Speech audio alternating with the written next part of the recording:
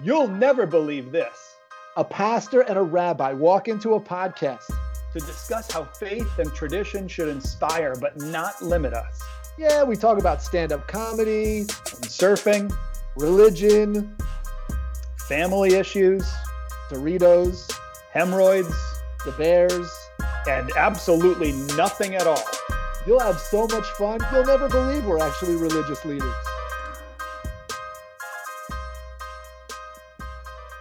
Hey, everybody, welcome. Jamie and I are going to try and convert one another at this point. We'll see how it goes. Jamie, totally contrary to the title of the podcast. You'll never believe this, but we're going to make you believe this today. Yeah, you'll never believe this is sort of a sign of the end of the episode. Us not believing one another at all. But we'll see how this goes. It's no hold barred. We've been training for months. I've been eating nothing but raw eggs, and I've had knishes the whole week. It's going to be great. Running upstairs in Philadelphia, like Rocky did, eating knishes. Yeah, that's the Jewish version. I've been forcing Jesus into communion crackers. All right, here we go. That sounds tasty. So Christianity. Here is the core of Christianity, Jamie, that I want to tell you about. Ready. The crux of all Christianity lies in Jesus. And oftentimes people in most religions have an end goal in mind, right? Something that begins, something that is an end point, right? Okay. And so a lot of people look at Christianity and they see Jesus, and dying on the cross is the end. But for us, the cross is the starting point. And we believe that the cross is the end for sin and death, and all those things that were the hurdles we could never overcome on our own. That was the end for those things, not for us. So death isn't the end for us. It's the end for sin, for death itself, for all those things that other religions often find themselves following laws for, or paying for, or being obedient for. Those things were done. You never have to do those things again. We're freed from that because Jesus died for us once and for all on the cross. And the cross, Jesus' death, becomes a new beginning for us because we're free to live differently, because we no longer have to worry about being fully obedient, following laws specifically, feeling guilty, paying for sin, all that kind of stuff. Jesus did it for us. I think we're going to be on opposite spectrums on this one, and when it comes to the guilt factor, at least. But let me just question the death of death, because we have that. We have that as well. We don't believe it's happened yet. You believe that it's happened already. Is that what I'm getting from this? Yeah. So Jesus was fully God, and the basically believe that the payment for our life apart from God is death, is that our lives here on earth end. And so our payment for sin is death, and Jesus came as God to be that sacrifice, that payment, that to atone for our sins. Jesus died. And so therefore we don't have to. That payment was made for us. That's what we call grace. It's a free gift from God to pay for us. You know, it's like you're trying to get into an amusement park, and the guy in front of you just so happened to pay for you. Oh, nice. I was going to say, does it mean you're tall enough for the ride, or is that different? That's a different thing. That's a different thing. Yeah, that's a different thing. Okay. So wait, but do you believe that there will be a day that death no longer exists for any of us? Meaning, like, no one will die anymore, or is that not part of the future messianic second coming kind of a thing? No one will die anymore. Everyone will die in some form. I think there will be an end time for all reality as we know it, but it will be when we're embraced in eternal life. So there's a whole new reality. Because we have our whole thing is, in a similar way, we believe in this thing called mechaye metim, which means that the death will rise again. So it's sort of the same idea that we will have all of us together again. And it's actually the death of death. That's what I would clued me into it. The death of death, meaning no one will die anymore. There'll be no more bad. It'll be blissful. It'll be wonderful. And that is the coming of Mashiach, or the Messiah that we're waiting for. So at that point, no one will die. And then my kids always ask these great questions. They say, so when everyone comes back from being dead, when the Messiah comes, Are they going to look the same? Or are they going to look what they look like when they were younger, or when they were older, or like in zombie comebacks? Yeah. Exactly. Zombies come up a lot when we talk about this stuff. So my conversion pitch is, if everything you needed to give to God has been done for you through Jesus, you should be a Jesus follower. You should be a Christian, because everything's done for you. You no longer have to do most of what you're doing. Oh, you mean I'm not going to have to, I can like start eating bacon cheeseburgers or something like that? Every Friday. Every Friday, not on Lent. You can even turn the lights on Saturday if you want. Ooh, and off? Oh man, both? Can I do both? Not the vibrator, but the rest of it, yeah. Nice. Well played. Well played. Going back to like one of the first episodes. So shout out. All right. So that was a good start. I'll give you that. You got off to a good start. I'm going to push back a little bit and tell you what you're missing on this. If we had sound effects right after I dropped that question, it would be all the people in the background going, oh, high fives. I like a whole bunch of people with tape in the middle of their glasses and pocket protectors going, get them. So, pocket protectors. Well, I don't know if this has been like, the street battle that I would have imagined, like people would be so excited for. But anyway, so I'll give you, here's a good pitch for you. Ready? You talked about guilt. So, the nice thing about being Jewish is it comes with a Jewish mother. I don't know if you know that.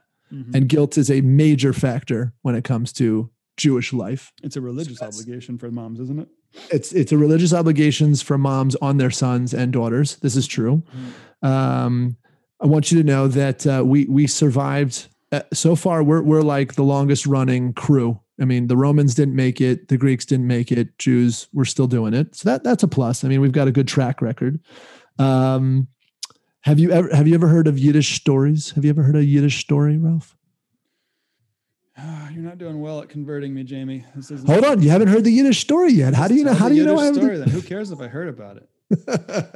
All right. One of my favorite stories. I actually learned it when I was studying Hebrew at URI, believe it or not. Mm-hmm. And it was in the very basic first level Hebrew book. And so you'll definitely understand it. If I could understand it in Hebrew when I was no Hebrew, you'll get it. So basically the story is this. There's a guy who's very poor. He lives in a one-room shack with his entire family, and he has 8 children, 9 children, lots of children. And it's very crowded and he can't really handle it anymore. And he goes to the rabbi and he says, Rabbi, you have to help me. What am I supposed to do? It's just too crowded. Can you help me? And the rabbi says, do you have a chicken? And he says, yeah, I'm a farmer. I have a chicken. He says, bring the chicken into the house. So he brings the chicken in the house. He comes back to the rabbi a week later. He says, Rabbi, it's even worse. Now there's not only 9 children and the 2 of us, but there's a chicken running around. And he says, what's going on here? And he says, do you have a cow? The rabbi says, and he says, well, yeah, I've got a cow. He says, bring the cow to the house. He goes back. It's even more crowded. Comes back a week later. Says, Rabbi, it doesn't seem to be getting any better. And he says, do you have a horse? He says, yeah, I have a horse. Of course I have a horse. He says, bring the horse into the house. He goes back, he brings the horse in the house. It's horrible. The animals are flying around, jumping on each other. Everyone's stepping on each other. It's horrible. He comes back to the rabbi and says, Rabbi, I don't understand what you're trying to do here. And he says, take all the animals out of the house. Farmer goes home, takes all the animals out of his house. He comes back the week later and he says, Rabbi, you solved my problem. And the moral of the story is, and this is why you should be Jewish, it could always be worse. That's our motto. It could always be worse. It could always be worse. That's the reason that's the motivating factor of becoming Jewish. That's it. It could You're always trying to sell something. It's like worse. selling a car and saying, well, it could be worse. I actually once went to buy a car and the guy actually said, it was like the year previous model. And he says, and this is basically how I'm selling Judaism. I can't believe this is how I'm selling it. But he goes, the beauty about, I said, you're going to do a full workup on this car, make sure it's all maintained and everything's okay and get like a full tune up on it. And he goes, the beauty about buying this car is when you buy it, you can take it to any mechanic you want when you own it. And I was like, wait, that's your pitch? I can take it to any mechanic I want. Like that's the basic Judaism pitch I just gave you. That's like the sales pitch I give for when we're trying to recruit talent staff to our church. We're outside of Sacramento and they say, so what's so great about the area? I say, we're close to everything. you can get to the mountains in an hour, you can get to the ocean in an hour. They're like, well, what about the area? And it's like, yeah, the area is great because it's close to, well, it's like as good as whatever it is around it. Almost. well, That's my first pitch. You got another pitch for me? Because I liked your start, but we got to go round for round here. You got another something for me here? So, I mean, what if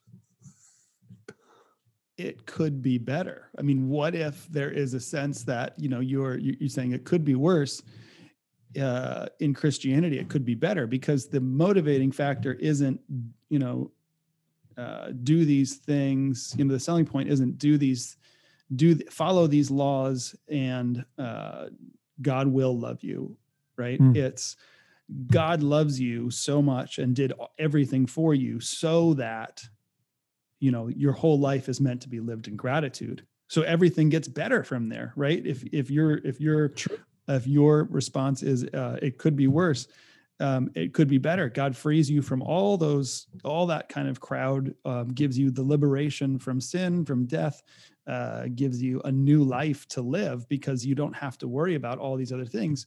So our lives are meant to be lived in gratitude. And just like if your mother or a rich benefactor gave you this immense gift, you would want to be thankful by using that gift appropriately, by asking, well, how can I be thankful? And all that benefactor says is, I want you to live a faithful life. And for us, that means, we serve other people.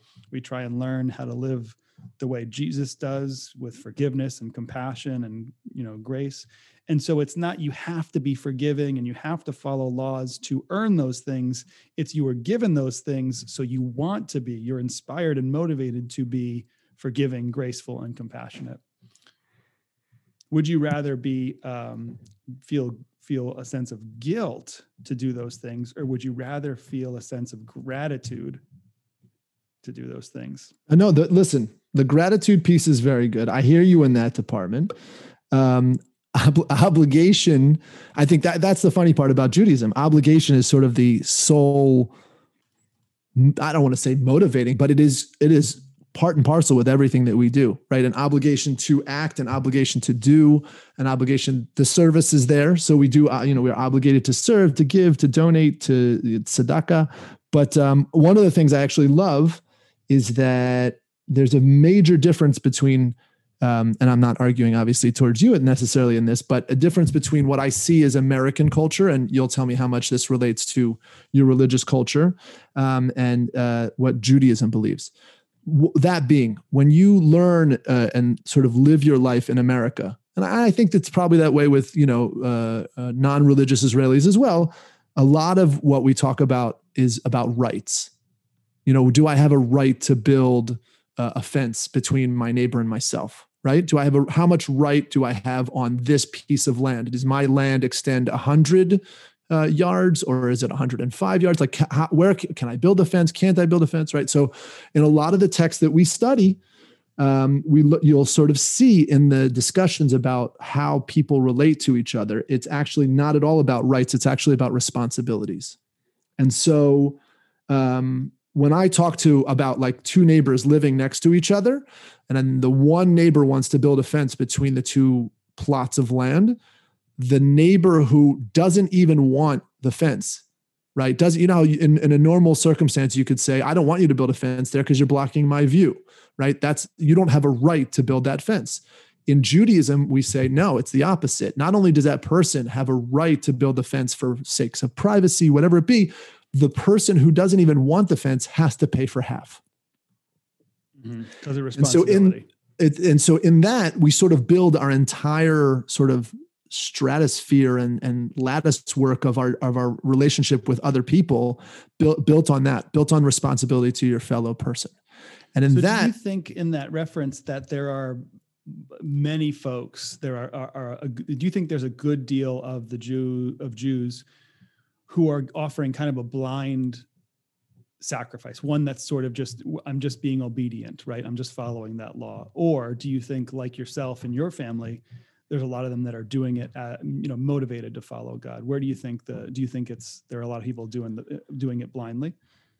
I bet you listen, I would say that within any religion, you're going to see a certain percentage going both ways. But I think a lot of the people who I interact with probably came to religion later in life, and you had to make some sort of active choice, right? You had to be motivated for in some way to take on all of this responsibility, even though you were always sort of responsible for it. You had to sort of say, well, one, I want to take on this lifestyle, but two, there has to be some meaning latent in there. You have to find meaning within that. Otherwise, you're right. You're just sort of blindly doing it for no particular reason. Can I tell you an interesting convert story that I love? That just, because I'm trying to convert you. Yeah. And then I'm going to slam you hard.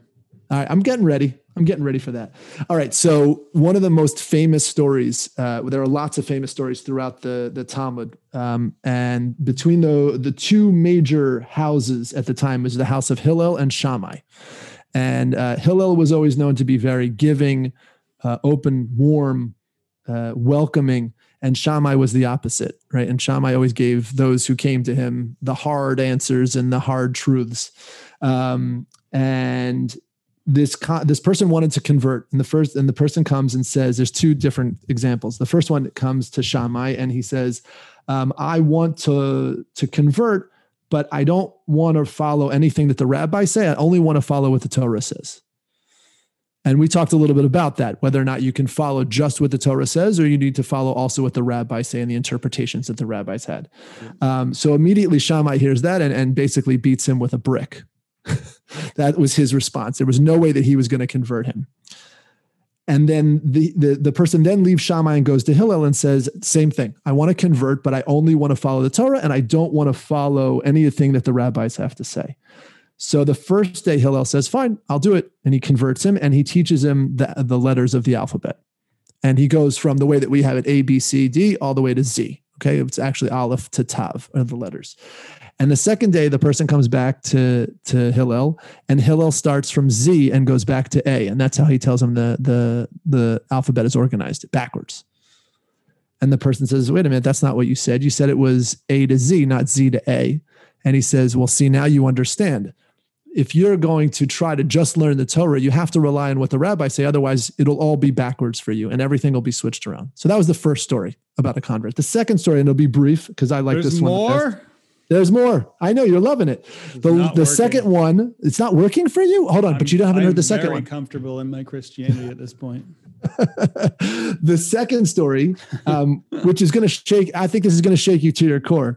A different convert, a person wants to convert and comes to Hillel and says, teach me the entire Torah standing on one foot. First he goes to Shammai, and Shammai beats him with a brick. That's basically what Shammai does to anybody who wants to convert. And you should know, we turned converts away 3 times before we allowed them to convert. So you're getting a special deal here where you get to be, attempted to be converted. This doesn't usually happen. So then the good person goes from being beaten with a brick, goes to Hillel and says, teach me the whole Torah on one foot. That's the only way I'm going to convert. Hillel says, I'll convert you. And he says, the whole Torah is this: that which is hateful to you, do not do unto your neighbor. The rest is interpretation. Now go and learn. Does that sound like anything you've ever heard before? Interpretation is to go and learn? No. Treat your neighbor as you want to be treated yourself. Yeah, I mean, of course, that's the Mark 12:33. Right. Who do you think said it first, buddy? Some rabbi. Oh, it would be Hillel.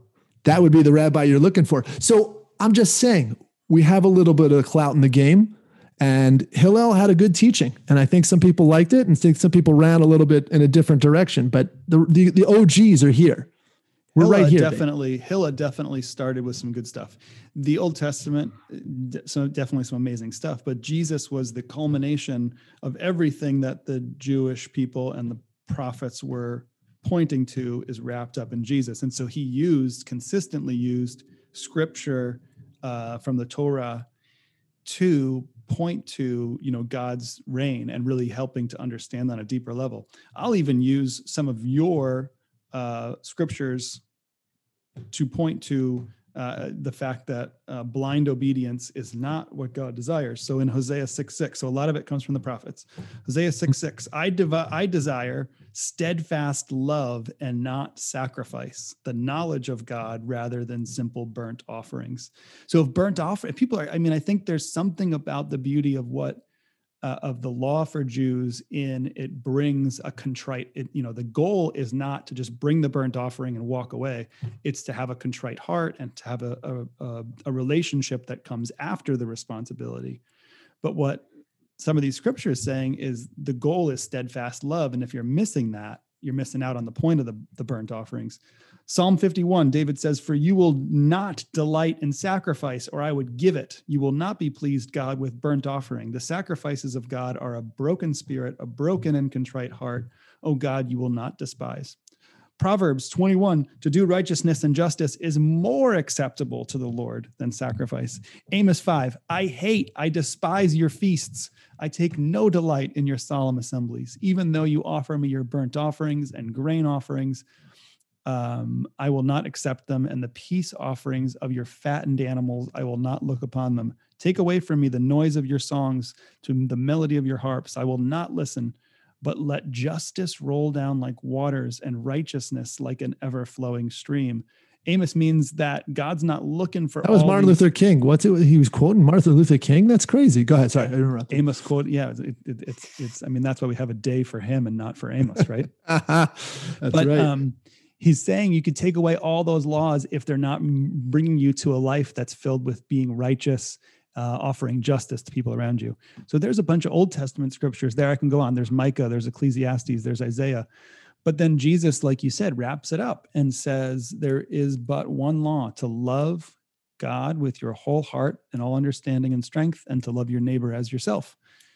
And that is in Matthew, Jesus says, is much more than all the burnt offerings, than all the law essentially and sacrifice could bring, is the love that right. is sort of the goal, the product. And if that's not the product, if people are following all these laws and not producing love and not producing righteousness and justice in their lives, they're missing out on, kind of why the law was put into place, why Judaism is, in essence, it's a beautiful religion, but it's incomplete for a lot of people because they're being converted by responsibility and not converted to a relationship with God. So let me ask you a question. Can I ask you a question on that? Because that was great. I think that was great. And I think we'll all agree that you did a great job quoting. Let me ask you a question.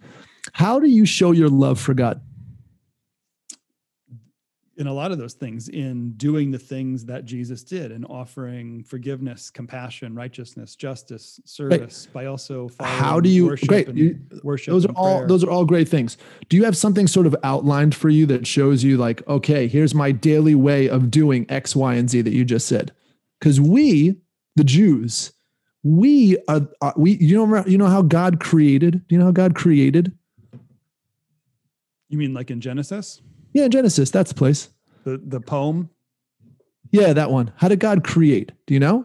We don't actually know how God created, but there are some good poems in Genesis 1 and 2. No. We believe God created through word. And by that we mean by action. Okay. So what I love about Judaism is that I have a list of actions, of ways that I can daily show God that I love God. How's that? Praying, giving charity, doing all the things that you're talking about. But I have a structured day that says, you want to show me the love that you have for me, God? This is God speaking. See, I always say that for God. If you want to show me that you love me, you have to do something. I need a structured way to know how to show God that I love him. Not these ethereal, big up in the pie in the sky, love, sacrifice. No. What are you going to do? Where does the tire meet the road? So for you, where does the tire meet the road? What do you do on a daily basis? Give me your outline day, because I can tell you mine. I mean, we weren't asked to follow a specific system of laws by God, but it was more, I think it was probably more the rabbis who, the interpretation of your Torah and Levitical codes that really bring about all those rules. I think some are literal, some are, like you said, the rabbis have interpreted. And so for us, there is not a literal, there's not a checklist of, yep, did that. So God knows I love him. Yep, did that today. There's not a bare minimum of 30 minutes of prayer. There is a sense of God wanting our love and our hearts, because that's what God gave to us. And you know what? We have the same thing in the Shema, in our credo. It says, love your God with all your heart and all your might.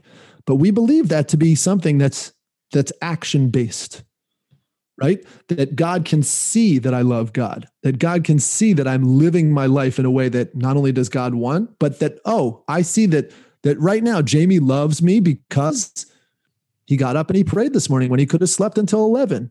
We're saying the same thing, that there are actions to express your love for God. There are definitely actions to express that, but there's also an inner life. And you're saying that those actions can be qualified in a checklist. I'm saying that some of that really, that relationship, you can't go to your wife. If God's looking for relationship more than responsibility, it's sort of like a marriage.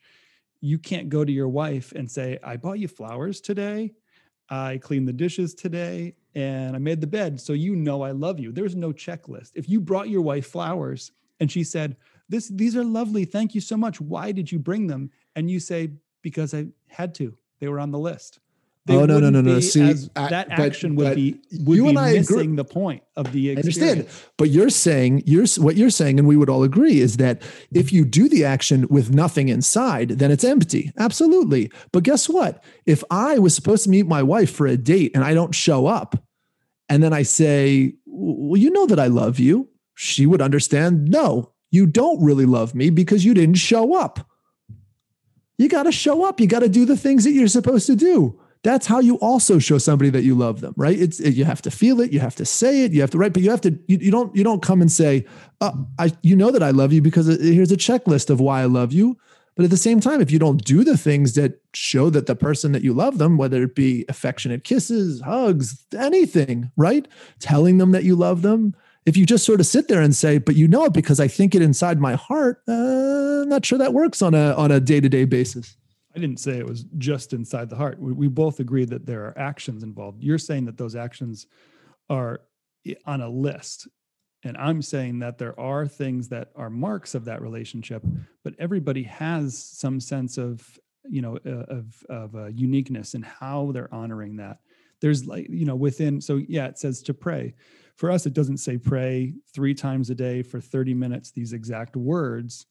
There are various ways to pray, and it's hopefully giving people a sense of this is a unique personal relationship and not millions of people for all of time have to do the same thing. It's, well, this is how I'm going to show my love for God by praying in a way that's meaningful to both me and to God at the same time. So there's less of a specific list and code that looks like a checklist and more of a relational way to honor God. So there's bigger categories that we want to be a part of: worship, service, giving, growing, connecting with people that don't have those very specific parameters. Right. And I would say at the same time, all those things sound beautiful, but if it's so personal, you lose something that we gain, which is we have something where I think I've spoken about this before, where I can visit France, right? And I can go to the Jewish community in France, and I don't speak French, but I can sit down and I can pray with them because we all say the same thing, right? And there's a power in numbers and a power of people sort of working towards the same goal and doing the same sorts of things. There's this sort of unity that comes from it. There's a shared connection that comes from it. So yeah, you might lose some things because you don't have the personal, what you're talking about. But at the same time, on the flip, I can connect with people on a totally different level. Even though I can't speak with them, I can sit down and pray with them because they are saying the exact things that I'm saying every day. Mm-hmm. So there's power in numbers. So when you say power in numbers, the global Jewish population is about 14 million. The global Christian is 2.4 billion with a capital B. Okay. So, and And we're just going to go on sheer numbers. Okay, so look, there's definitely.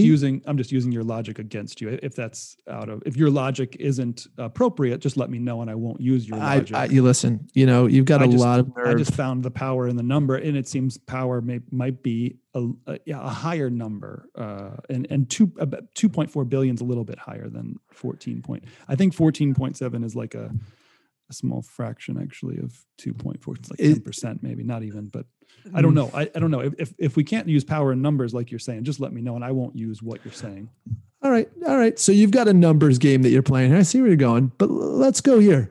When you came home and you said to your parents, listen, I really want to watch this TV show. And your parents say, you know what, that show is not appropriate for you. And then you said, but Billy does. Do you remember what the response always was? Billy jumped off a bridge. That's right. Just because everybody's doing it doesn't mean it's the right thing to do. It might be all the cool kids are doing it, but do I need to do it? No, I don't know. I'm not sure if that's going to be the sole delivery that you want me. I'm not going to do it just because there's a lot of people doing it. Just because there's a lot of people doing it means there's just a lot of people doing it. Are you using your logic against yourself now? I'm not sure where I am right now, but let me know if you find me. All right, I'm going to tell you another story. You ready for another story? You're at Billy's house watching an inappropriate television show. And I'm not going to tell my parents, that's for sure. Just to avoid accepting Jesus into your life as your personal Lord and Savior, you're going to Billy's house and watching Beverly Hills 90210. Ooh, that was your example. I was hoping you were going with Beverly Hills Cop or something. I don't know.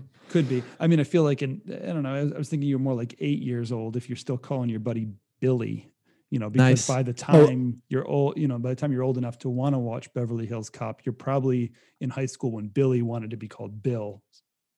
Oh, well, I'll ask him. Just because everybody's calling him Bill doesn't mean I have to call him Bill. Now, is Billy Jewish too? Is he? Of course, Billy's Jewish. Billy doesn't sound like a Jewish name. What's his last name? If you want to really know something funny, that I literally Stein, 2 days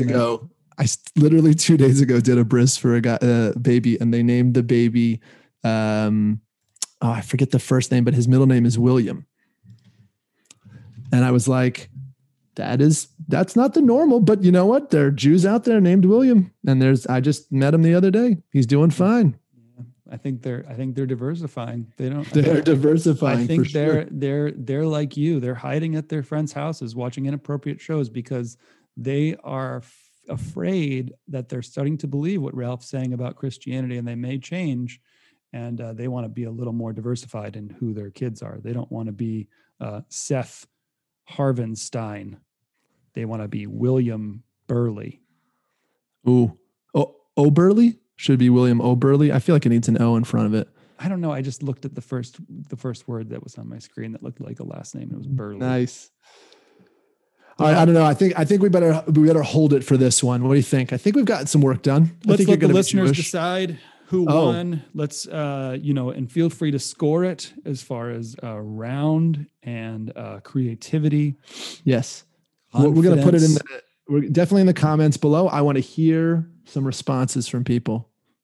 Because I know my Jewish brethren out there, they're gonna come to they're gonna support me on this one. Yeah, they'll all agree that you definitely won in the bullshit category. I think that'd be good. Exit on the bull. Yeah, for the Jews, the bull is actually a split calf for them. Nice. It's you can get a good look at a bull by sticking your head up there, but you should take the butcher's word for it. One of my favorite quotes. You remember that one? Good, Patch Adams. No, Tommy Boy. No, it's Patch Adams when he's at the meat packers plant. No, it's when he keeps saying the wrong thing. He keeps trying to quote his father, and he keeps saying you can get a good look at a T-bone by sticking your head up there, but wouldn't you just take the butcher's word for it? All right, we'll also get scored on who was right as far as the quote. But this is an easy one. For now, thanks for listening, everybody. Round 2 coming at you a little later. Keep listening. Thanks so much. Hey, always a good time, guys. We'll talk to you next time.